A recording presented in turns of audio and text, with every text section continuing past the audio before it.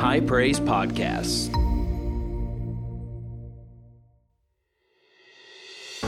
Hey everybody, this is Pastor Joshua, lead pastor here at High Praise, and I want to thank you for downloading today's podcast. We know that this message is going to encourage and bless you. So I want you to open up your heart and receive what the Lord has for you today. Grab your Bible, go to Genesis chapter 1. We're going to share together tonight. We haven't done this, I don't think, since we've been back. We would do this relatively frequently in Orlando, a few times a year. But we're going to share together this evening as we are continuing this series on marriage, family, and things we don't want to talk about. And we're going to probably talk about some things that aren't talked about a lot in church, at least in most churches. They get talked about a little bit more here at High Praise. And next week, we're really probably going to talk about things that don't get talked about a lot in church. Paul made a scared face at me. It won't be that bad, I promise. But you want to be here. Before I get ahead of myself, I'm just going to go ahead and get ahead of myself. It's just going to happen. This is the reality. What the church refuses to talk about ends up perverted. When the church refuses to talk about things, they become perverted. And we can't just talk about them. We also have to talk about them rightly. We can't just talk about them. MG, you having a concert down there? We can't just talk about things. We have to talk about them rightly. I'm messing with MG. Y'all know that. I love MG. I can do that with MG. Because he knows I'm playing. We have to talk about them rightly, not just talk about them. We can't just brush things under the rug, and we can't talk about things wrongly or give the wrong impression of things. And I'll give you some examples of that probably tonight as we talk about things, but even more so next week, we'll probably talk about some of those things, because next week we're probably going to talk a little bit about intimacy and human sexuality inside of marriage. So y'all can just be prepped for that. But it's going to be good. The church doesn't want to talk about these things for some reason, or when we talk about them, we talk about them so wrongly.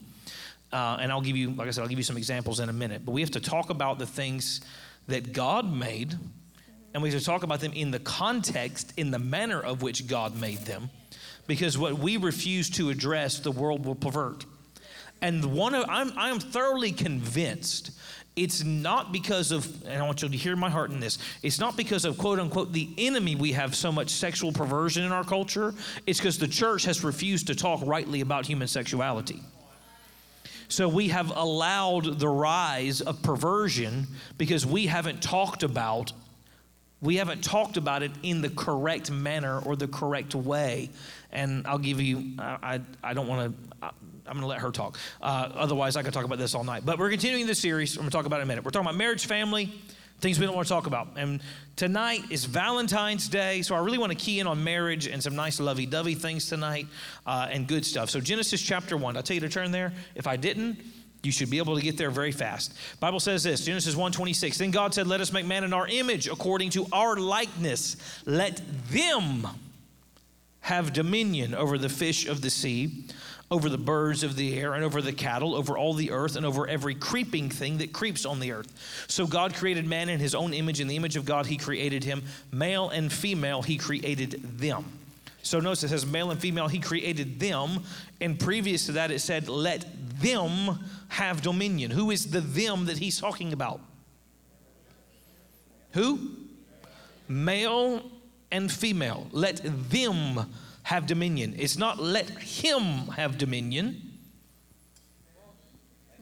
It's not let her have dominion. It's let them have dominion. It's not just one or the other. It is them. And the them, even more specifically, if we want to get really in the weeds a little bit, the them he's talking about is a man and a woman inside of a marriage covenant. The greatest way that dominion, the kingdom of God is exercised in the earth is not through the church. It is through a man and woman in marriage covenant together that are living according to the kingdom ways. And let me just say this, and I'm probably let my wife, she'll probably have something to say about this because I know her. Women are not second-class citizens in the world. And let me just go ahead and say this. It is not woke, and it is not left wing, and it is not this or that or the other to promote the idea that women are not subservient to men. That is kingdom.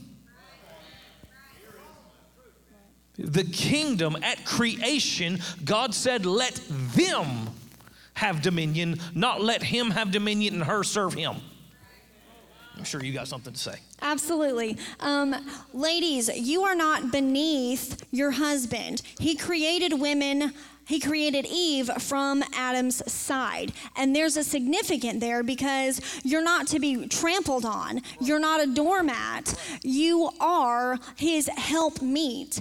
And you're supposed to do life together and make decisions together and walk together.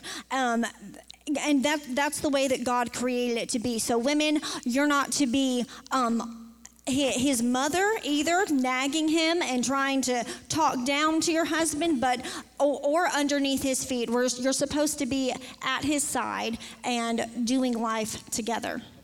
The image of marriage is literally, it is the image of Jesus and his bride, the church. That's why dominion is enforced through marriage, because it is, y'all remember when Pastor Casey talked about pointing to a day. That's literally what marriage is. It is pointing to a day where Jesus and his bride will reign. And guess what? We reign with Jesus. We reign with him. We are joint heirs with Christ Jesus. My wife is a joint heir with me. She is not underneath me or beneath me. And men, if you married somebody to be your mama, you need to grow up. I'm just going to shoot straight with you. You need to grow up. You didn't marry somebody, you've got a mama. You married someone to be your helpmeet. And y'all have probably heard Dad teach about it before, and if you haven't, I'll give you a quick synopsis. The word helpmeet there, the Greek word is literally ezer, and it means aid. Your wife is an aid to you. She is your right hand. She is somebody who is there to support you, to help you, right? And you know what one of the things that help means is that you listen. I'm going to get way ahead of myself. This is my last point, but we're not done. One of the things that it means is that she is a counselor to you. If you will listen to your wife, she has some wisdom that you need to hear. Let's keep reading, because I'm going to come back to that. Verse 28. I don't want to throw the men off the boat before we get really started. Verse 28, then God blessed. Who did God bless? God blessed them. And God said to them, be fruitful and multiply. Fill the earth and subdue it. Have dominion over the fish of the sea, over the birds of the air, over every living thing that moves on the earth. Now go to chapter 2, verse 15. Then the Lord God took the man and put him in the Garden of Eden to tend and keep it. And the Lord God commanded the man, saying, of every tree of the garden you may freely eat, but of the tree of the knowledge of good and evil you shall not eat. For in the day that you shall eat of it, you shall surely die. And the Lord God said, it is not good that man should be alone, and I will make a helper comparable to him. I'm getting ahead of myself again. Men, it's not good for you to be alone, and God has someone comparable for you. Not somebody underneath you, someone comparable, an aid, a helper for you. Verse 21. And the Lord God caused a deep sleep to fall on Adam, and he slept, and he took one of his ribs and closed up the flesh in its place. Then the rib which the Lord God had taken from man, he made into a woman. He brought her to the man. God brought her to the man. I'm going to show you something in a minute. And Adam said, this is now bone of my bone, flesh of my flesh. She shall be called woman because she was taken out of man. Therefore a man shall leave his father and mother and be joined to his wife, and they shall become one flesh. Get this, and they were both naked, the man and his wife, and they were not ashamed. I'm probably going to read this scripture again next week when we talk about intimacy. But I think in this account, one thing that we see here, God's not stupid. And God knew exactly what he was doing when he set a naked woman in front of Adam. I'm not trying to be funny. I know it is funny and we want to laugh about it because it makes it a little uncomfortable in church, but I'm dead serious. God knew a response from man that was going to happen whenever he set a woman in front of him. And if you go back, God tells them the first command that God gives man and woman is be fruitful and multiply, fill the earth and subdue it. Multiplication and fruitfulness comes from one act and one act alone, and that act is sex. And whenever God took and he placed a naked woman in front of Adam, he knew exactly what was going to happen. It says that God brought the woman to Adam, and he put her there, and they were naked and they were not ashamed. Let me just say this. Inside, and I'm not even talking about sexuality, and we've barely even gotten to our notes. But let me just say this. Inside of marriage, there shouldn't be shame attached to a man and a woman inside of a marriage covenant having a healthy, vibrant sex life. As a matter of fact, believers should have the healthiest, married believers, clarification, should have the most vibrant, healthy sex lives of anybody on the face of the planet. Listen, if you don't, you're not being obedient to what God said. And for some reason, at some place, we allowed the enemy to have dominion in the realm of sex. And I've got to stop. But this is all for next week, but this is good. We allowed certain culture to come into the church, and it really was pervasive in the 80s and 90s, that did several things. And one, it put a lot of shame on sex inside of even Christian marriages. And if I could tell you the amount of young people that over the years we've heard about or had to personally talk to, that even after they got married struggled in this area specifically because they were raised in church and they were told how nasty sex was their entire lives, and a shame was always attached to it. But what Scripture tells us is they were both naked, the man and his wife, and they were not ashamed. Because there shouldn't be shame attached to it when it's done the correct way. When it's one man, one woman in a marriage covenant, God sanctioned and vibrantly encouraged that. And we've allowed we've allowed purity culture that has been perverted, a perverted version of purity, because we haven't actually told people to be pure, we've told them to be prudes. And there's a difference. What happens in marriage is pure. All right, y'all are looking at me in a funny tone of voice. This is what Scripture says. People go, well, you just need to preach the Bible. This is the Bible. This is throughout Scripture. What are you talking about? We need to preach the Bible. This is all through Scripture. We have to stick to the Word. All right, I'm done. God created male and female. We see that he created Adam, and he didn't stop there. You just have to stop me because I'll just keep going. I know. I'm just patiently waiting over here. But God didn't stop whenever he created Adam. He also created Eve. And so our example is that God did not create us to be alone. He didn't create us to walk through life by ourselves. He created us to walk in a community. God created, and his plan is marriage. His plan is family. And so when we go through the exciting parts of life, when we go through the most difficult and painful parts of our lives, he doesn't want us to go through that alone. He gives us a husband and wife relationship to lean on each other, to glean from each other, to encourage each other, to lift each other up. And so when the Bible says it's not good for man to be alone, he ordained relationships.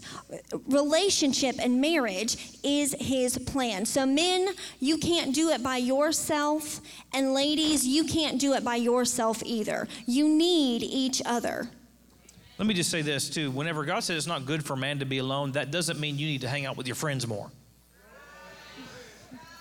It doesn't mean you need more nights with the boys or nights with the girls.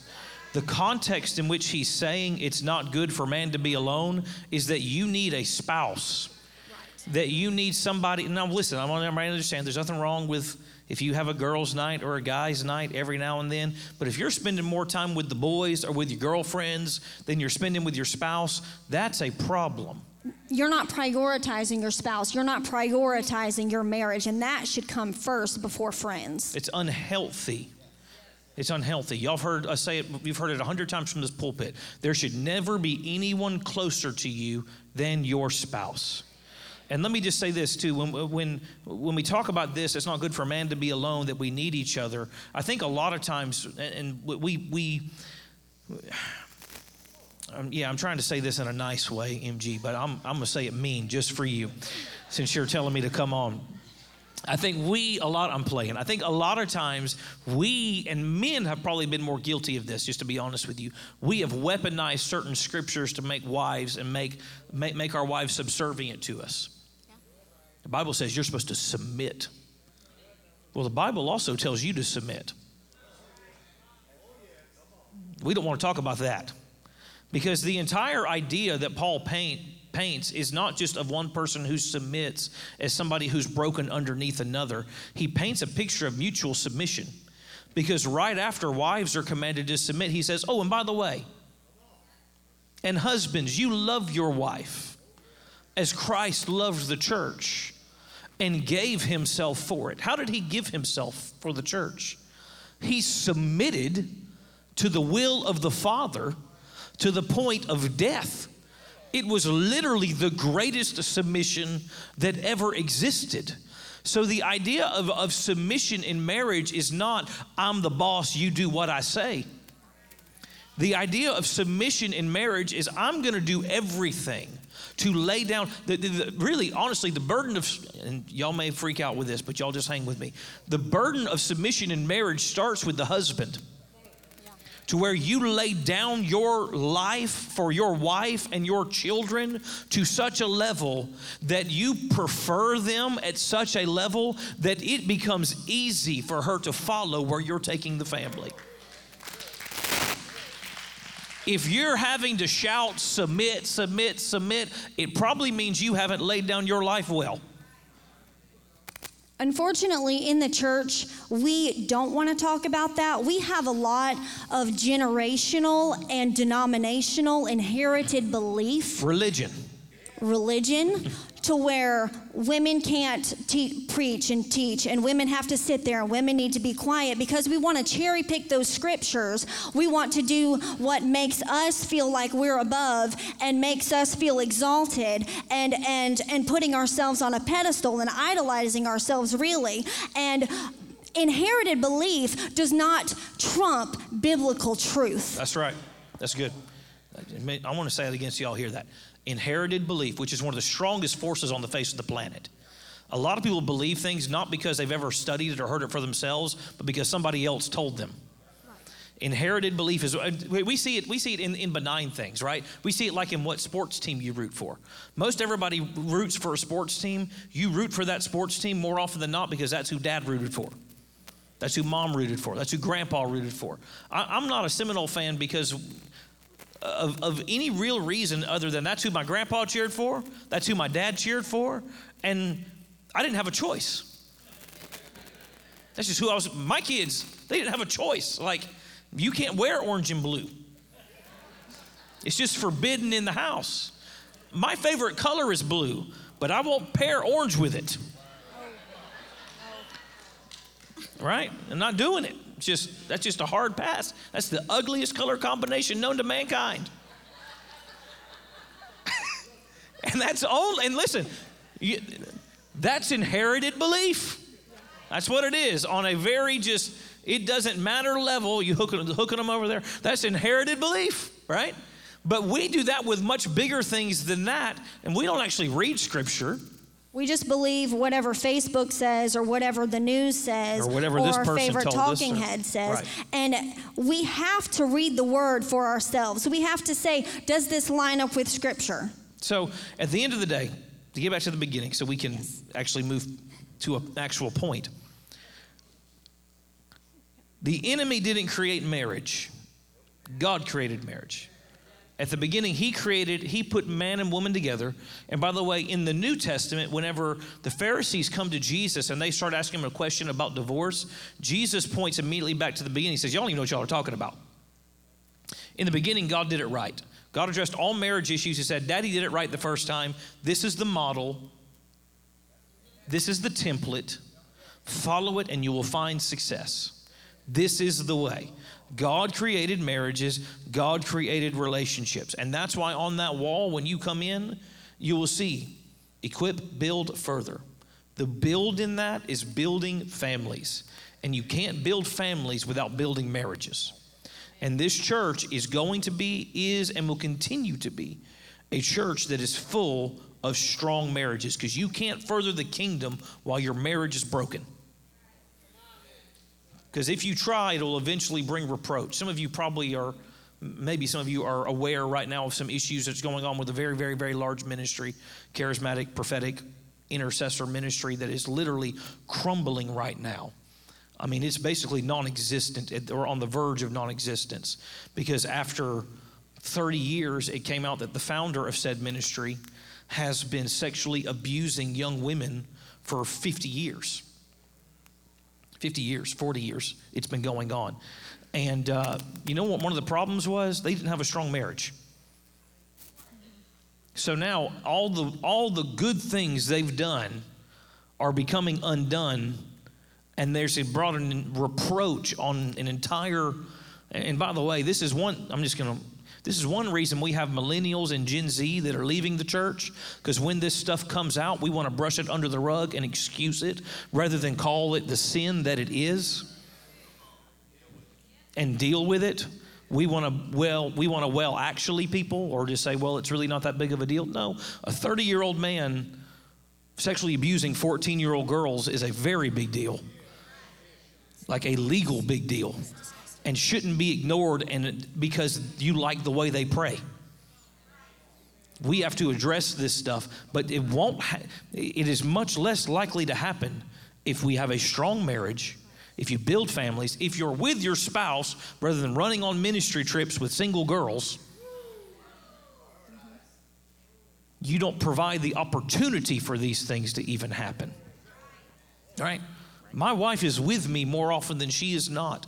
And we don't run around on times with the boys and the girls all the time. We are together. I'm like lost if she's not with me. That's true. I will 100% own that. And I'm not ashamed of that. Y'all know we have 3 young girls. They're all in dance. So Monday, Tuesday, Thursday night, they all have dance. I think Monday night's the latest night. You get home at like 8. I leave at 2 o'clock. I get home about 7:45. Parent life, praise God. I go home at 4 and I just sit depressed for about 4 hours until she comes home. I just don't know what to do. I'm like, I'm just going to go to sleep. I ain't got nothing to do. I'm joking. A little bit. I don't like being without her. Doesn't mean there's not times we do things, but honestly, even when we hang out with people, you know what we hang out with mostly? Together with other people, because I want to be with her. I want to be with her all the time, because this is my helpmeet. This is my spouse. This is the person God gave me in life. Why would I not want to spend as much time as humanly possible with the blessing that God gave me? Amen. So that really brings us to the first point, 30 minutes into the message, which is this. You need to recognize that you need each other. To have a strong marriage, you need to recognize that you need each other. You aren't called to be independent in marriage. We are called to be interdependent. I am dependent on her, and she is dependent on me, because that's the way God made us. That's the way God made it to be. I said it already, I want to be around my wife as much as possible. I am lost without her. If I'm out of town or she's out of town, we live on the phone, and she's like, can I go, please? I'm like, I just want to talk to you some more, because I don't like being without you. God created male and female because they need each other. And not only that, God put something inside of each and every one of us that we want to feel needed. And if you don't make your spouse feel needed, you're really not, you're not fulfilling part of your end of the marriage bargain. Are y'all with me? You got real quiet in here. You need to feel needed, and you need to want your spouse in more ways than one. If these things don't quit buzzing, new microphones are on the way in Jesus' name. They legitimately are. They'll be here tomorrow. Everyone needs to feel needed. Go ahead, babe. You have to have a relationship and a marriage built on honesty and trust. You have to be able to speak the truth to each other. And sometimes being willing to open up and hear what your spouse is saying, it can be difficult. A lot of times we don't want to hear the truth, even though we sometimes already know what it is. But we have to allow each other to speak honestly to each other and speak truth and trust that you're going to actually listen, not just hear what they're saying, but listen. So your relationship, you should have cultivate an environment to where each other can speak to each other and really honestly take a look at yourself and go, you know what, I can do better in that area. And sometimes that hurts, sometimes that doesn't feel good, but your relationship is going to be better for it. I know whenever he comes to me and is like, you know, this made me feel that way. What I don't need to do is just to automatically get defensive. And because it puts up this posture of like fighting because that's what you're doing. You're becoming adversarial. Right off the bat. If your spouse comes to you, now let me say this, the way that you are truthful and honest makes a difference. She said, I was going to say that. I'm sorry, I stole it from you. Go ahead. It's okay. But yes, I'm so as Pastor Joshua was saying, please forgive me. In Proverbs 15:1, it says, a harsh word stirs up anger. And when we go to our spouse, don't do it emotionally. Because generally what's going to happen is your words, you're going to be like, I'm going to throw a dagger. I want to hurt them. They hurt me, and that's what I want to do with my words in return. And we can't do that. That's not going to be a healthy marriage. That's not a way to communicate. Communication is so important, and the way that we speak to each other should be respectful. And I know if he comes at me not being very nice, I'm going to put up walls. I'm not going to want to hear anything that he has to say. She's lying right now. I never just do that. Just an example. If he ever did, right? Yes, if he ever did, I would put up walls. But if he comes to me with a nicer tone and like, hey, this really hurt me whenever you did this, or something more along the lines of that in a nicer tone. Watch your tone. Definitely watch your tone. That's essentially a big thing. this. If you're angry, go pray before you talk. Yeah, there you go. Don't try to express your emotions whenever you're mad, right? Because you know what emotion you're going to express if you're hurt and you're mad. You know what emotion you're going to express? I'm mad and angry at you, and we're about to have it out, right? Like it says in Proverbs, a harsh word stirs up anger. It doesn't say a word stirs up anger. A harsh word. Sometimes it's not what you're saying, it's how you're saying it. Absolutely. So the next thing when we're talking about honesty, and these are all really communication things, which that's one of the big four, by the way. The big four reasons marriages fail are it's religion, sex, money, communication. Those are the big four. Religion, sex, communication, money. And communication, honestly, if you can get communication right, it'll help with a lot of the others immediately. Money is better if you communicate. Sex is better if you communicate. Amen. And even being on the same page spiritually happens through communication, right? Communication's a big one. So the next thing we're talking about, honesty and communication, because if you lie about the way you feel, are you okay? I'm fine. Y'all are laughing because y'all either have done that or your spouse has done that to you. And everybody knows when you get the I'm fine. You are not fine. It is not fine. But we have to be able to honestly communicate about issues, and you have to give your spouse permission to be honest even when it hurts, which means this, you have to learn to listen. James said to be quick to hear and slow to speak, and we are often the exact opposite. We are quick to speak and slow to hear. You, especially in marriage. Listen, and let me say this too. Don't seek to be heard if you're not willing to listen.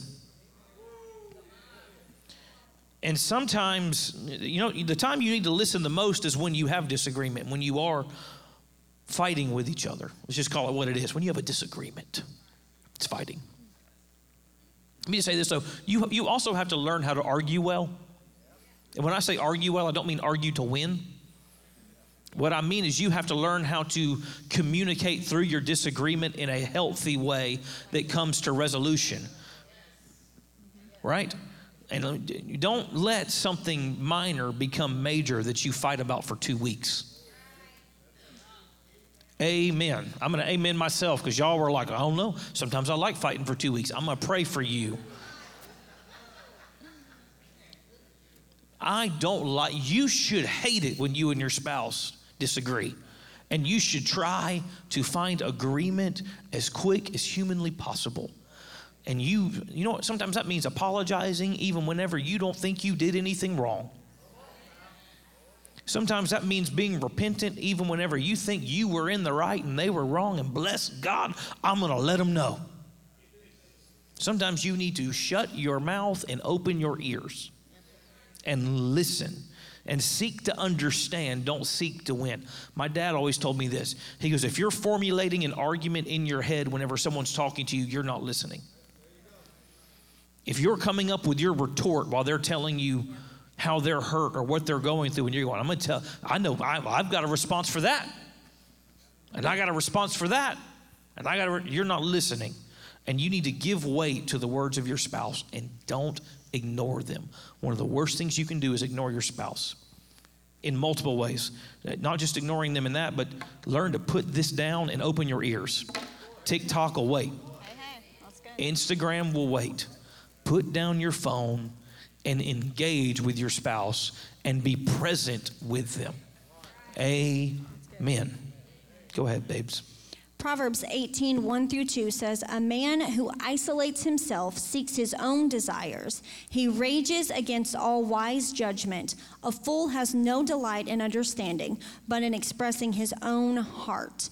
Don't try to defend your position until you first seek understanding where the other person is coming from. Don't be defensive, but try to actually, like Pastor Josh was saying, listen and hear instead of being defensive. Amen. We got 3 more. Y'all good? All right. Well, we're doing it anyway. So the next thing is this. The next key to having a good marriage is this, a healthy marriage. Let me just say good, healthy. And by the way, a healthy marriage will be a good marriage. And if you're not married in this room, you either probably have been married at one point and might be again, or you're single, and hopefully you will be married one day because that's what God has for you.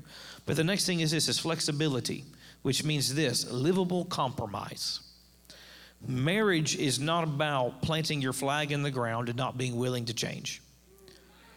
Marriage is about constantly evolving and changing and being willing to grow and willing to be flexible. Learn to be satisfied, not always with your preference, but with livable options. I learned a long time ago, I'm not going to have any say on the decorations in our house. And I'm okay with that. I shared a reel on my Instagram the other day. It said me trying to give decorating advice to my wife or advice for decor, and it was a woman with a shopping cart, and a man walked up with a pillow to put in the shopping cart, and she grabbed it, just flung it out of the way. And I shared it on my story, and I said, me and my wife, because that's 100% accurate. We can be walking, so I'm like, oh, this is nice. She goes, that's the ugliest thing I've ever seen. So you know what I've learned? I just don't say anything. And I'm completely okay with that. Is the couch in our living room the couch I would have picked out? No. But happy wife, happy life in Jesus' name. It's the one she wanted, so you know what we got? We got the couch she wanted because I'm okay with that. And our compromise was this. She got the couch she wanted, I got the 86-inch TV. Would she have picked out that TV? Absolutely not. But I said, babe, you can have whatever you want. I don't care. You can decorate it however you want. I just need my TV. She said, we can do that. Livable compromise. Livable compromise. She got her couch. I got the TV. Praise God. That's obviously somewhat comedic, but there's truth in this, right? Whenever you are married to somebody else, things aren't always going to be your way. And if you try to make it always your way, you're going to live in misery. And so are they, because you're two different people with two different perspectives, with two different tastes, with two different opinions. And largely, the longer you're together, the more those things are going to kind of coalesce, as long as you're willing to live in livable compromise and you're not dying on the hill of what color pillows go on the couch, which way the toilet paper goes on, right? These are not major issues. There obviously are some things, and there are certain things you have to be principled on and say, this is the way it's going to be. We got to get on the same page. But I'm just going to shoot straight with you. You should have figured those things out before you said, I do. If you get married and you're surprised because you want 10 kids and they don't want any, I don't know what to tell you. You should have had conversations about this before. If you marry somebody and you're a believer and they're not, and you thought you were going to change them, I don't know what to tell you other than we're going to be praying for you, because this is stuff you should have figured out before. There should have been some red flags waving in your face. Don't proceed, right? But the little things, we have to live with compromise. This is the reality. Flexible things bend. Rigid things break. You have to be flexible in marriage. As a matter of fact, you have to be fluid in marriage. You just can't be broken by the little stuff. And the amount of people that are broken by little stuff is overwhelming. You can't be broken by the little things. Because if you're broken by the little things, when you encounter a big thing, and you will at some point encounter something big in your marriage, it's going to really be a problem. Babes? We have to appreciate diversity in our marriage. We have to appreciate the differences in each other. We don't need to try to make our spouse just like us. That's not going to work out very well. I mean, sometimes we've tried with different things, but never works. It doesn't work. But your differences make you stronger. He has ideas and perspectives on things. Good ideas. I didn't think I had to clarify. All and your the ideas right are perspectives. Fantastic. I'm trying to be nice over here. And I have different perspectives and different ideas as well. And so whenever we come together and share those things with one another, we can generally come up with a good solution to a problem or whatever the case may be. So don't force your spouse to be like you. Appreciate the uniqueness that God created them with. One example is like Joshua. He and I have very different love languages. So another way that we appreciate diversity is not by just ignoring our differences either. He is very touchy. He wants to put his hand on my shoulder or run his hands through my hair or grab my hand. Only with her. Nobody else. I mean this legitimately. My love language is only touch in marriage. Outside of that, I am not a touchy person at all. But with her, I'm always like, I got my hand somewhere. Some places I can't put it on the stage. But I've always got my hand somewhere.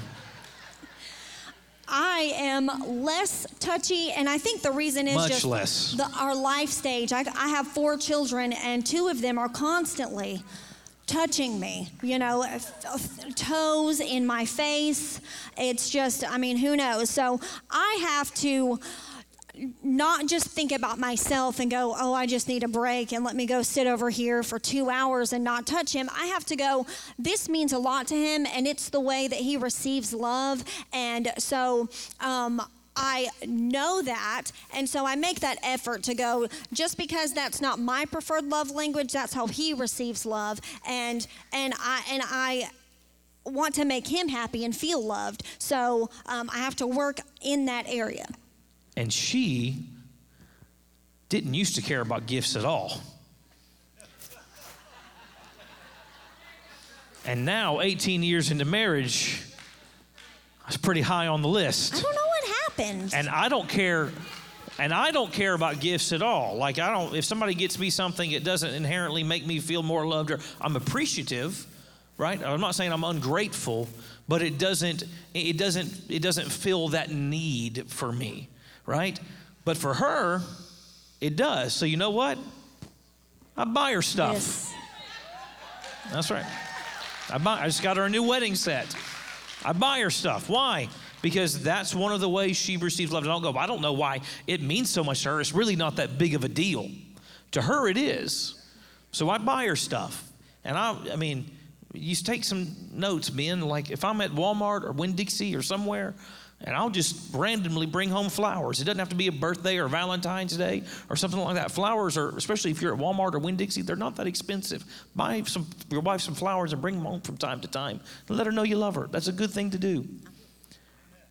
All right, it was really quiet whenever I said that. I don't know if y'all are all just broke or if y'all don't like flowers, but I hope it's just you don't like flowers that much. Or men, y'all may have felt convicted. Last thing, we're done, I promise. Last thing is this, is connection and covering, okay? In the beginning, God would commune with Adam and Eve, right? He communed with both of them.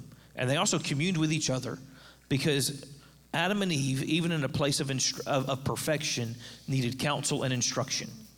So even inside of your marriage, the two of you are not, hear the way I say this, are not enough in every situation.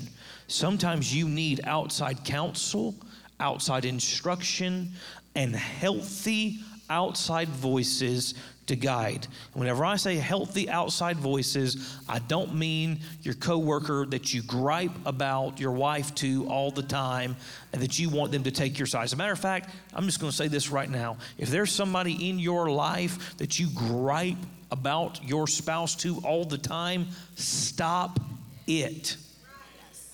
If you have a problem with your spouse, if there's an issue in your marriage, you know who you need to go to? You need to go to them. I just hit her with my finger when I did that. And if you can't get resolution, then you know what you need to do? You need to make an appointment to come talk to a pastor or a leader who can help you through your issue. Right? Don't think that your friend at work is going to, because they're going to give you, your friend who's been divorced 8 times is not going to give you good marriage advice. I'm just being honest with you. Or that's running around with 4 different women, or is married and has a side chick. They're not going to give you good advice. Why would you listen to them? You need not just counselors, you need wise counselors. You need people who have seen fruit in their lives. Why would you take advice from the fruitless? You wouldn't go to the homeless guy, and I'm not dogging anybody who's homeless. Don't misunderstand me. You wouldn't go to the homeless guy and ask for stock advice. I hope not. For financial tips, for investment advice. Why would you go to people who you have talked junk about your spouse to, and who their own marriages are messed up, and seek their counsel? Where you get counsel matters, right? In the multitude of counsel, there's safety. Proverbs 15:22 says that without counsel, plans go awry. Let me just say this, accountability is needed in marriage. The first person you're accountable to is your spouse. And I'll just say this, don't make decisions without them. Amen. But there are some decisions in life that even you and your spouse, you can make a decision on your own, but it may not be wisdom to do so. There may be situations you face that you think you can work through on your own, and you've been trying to work on them for 10 years. You need to get some counsel. Amen. And get some freedom. All of us need accountability, need voices in our lives. I can remember a time, I told somebody this the other day. I'm gonna finish with this. I can honestly say probably, and I don't know if this is common or not, but probably the most tumultuous time in our relationship wasn't when we were married. It's when we were engaged in wedding planning and doing all of that stuff, right? That was probably like, if I could do it over again and just go show up at the church with a with a wedding license and just say, I do, get it signed and go out to eat dinner somewhere and go on a honeymoon, I would probably opt for that. She said, I don't know. That's a man's perspective. And that's why we have differing perspectives. Because as soon as I said that, she's like, there is no way on God's green earth I would have ever done that. But probably the time, because just to be honest with you, we it's not that we never disagree, we never argue, we never fight, but honestly, we don't have prolonged fights. We don't have prolonged disagreements. We find agreement, we find peace, we get on the same page, and we move forward. We literally won't go to bed. We will not go to bed until we've resolved We an refuse issue. to go to bed until we've resolved an issue. And there are not many times that we have late nights. And I'm not beating ourselves on the chest. We've had great counsel. We've had great examples. And we've just chosen to work on things when we need to work on them and not let things spiral out of control. But I can remember a time, I don't even remember what the issue was, just to be honest with you, because this is 18. Dumb. Huh? It's probably dumb. It probably was dumb. It was 18 years ago. We were engaged and planning, and I was upset about something, and I called my dad to complain about it because I was mad, and that's the only person I was going to complain to. And he said, stop. Don't say another thing. I'm calling Paul and Eva right now. Y'all go to their house. Y'all get this straightened out. And that's what, you remember that. And that's what we did. We rolled over to Paul and Eva's house. We got out. We were mad and angry at each other. If you say so. I sat on one side of the room and she sat on the other, Paul said. That's probably true.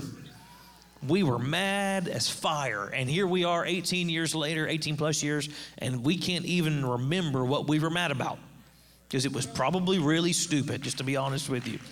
So,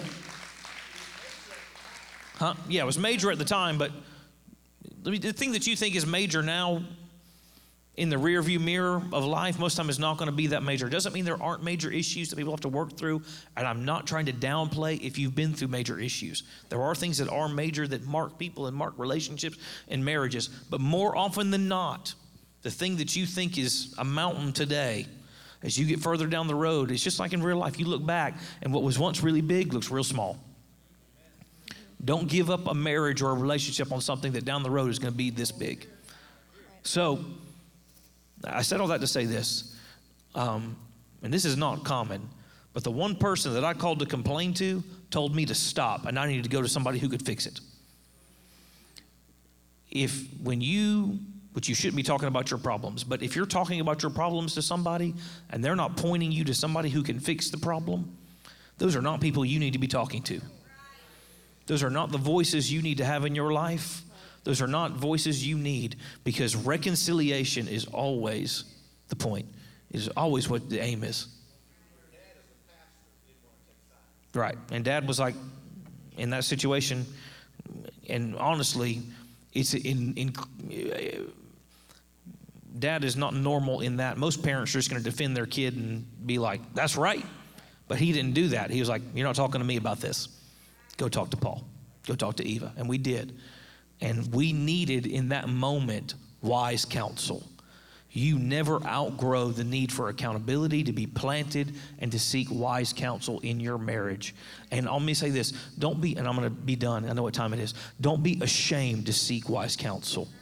Everybody always thinks their issue is the worst issue and nobody's ever heard it. I promise you, we've heard it times 10.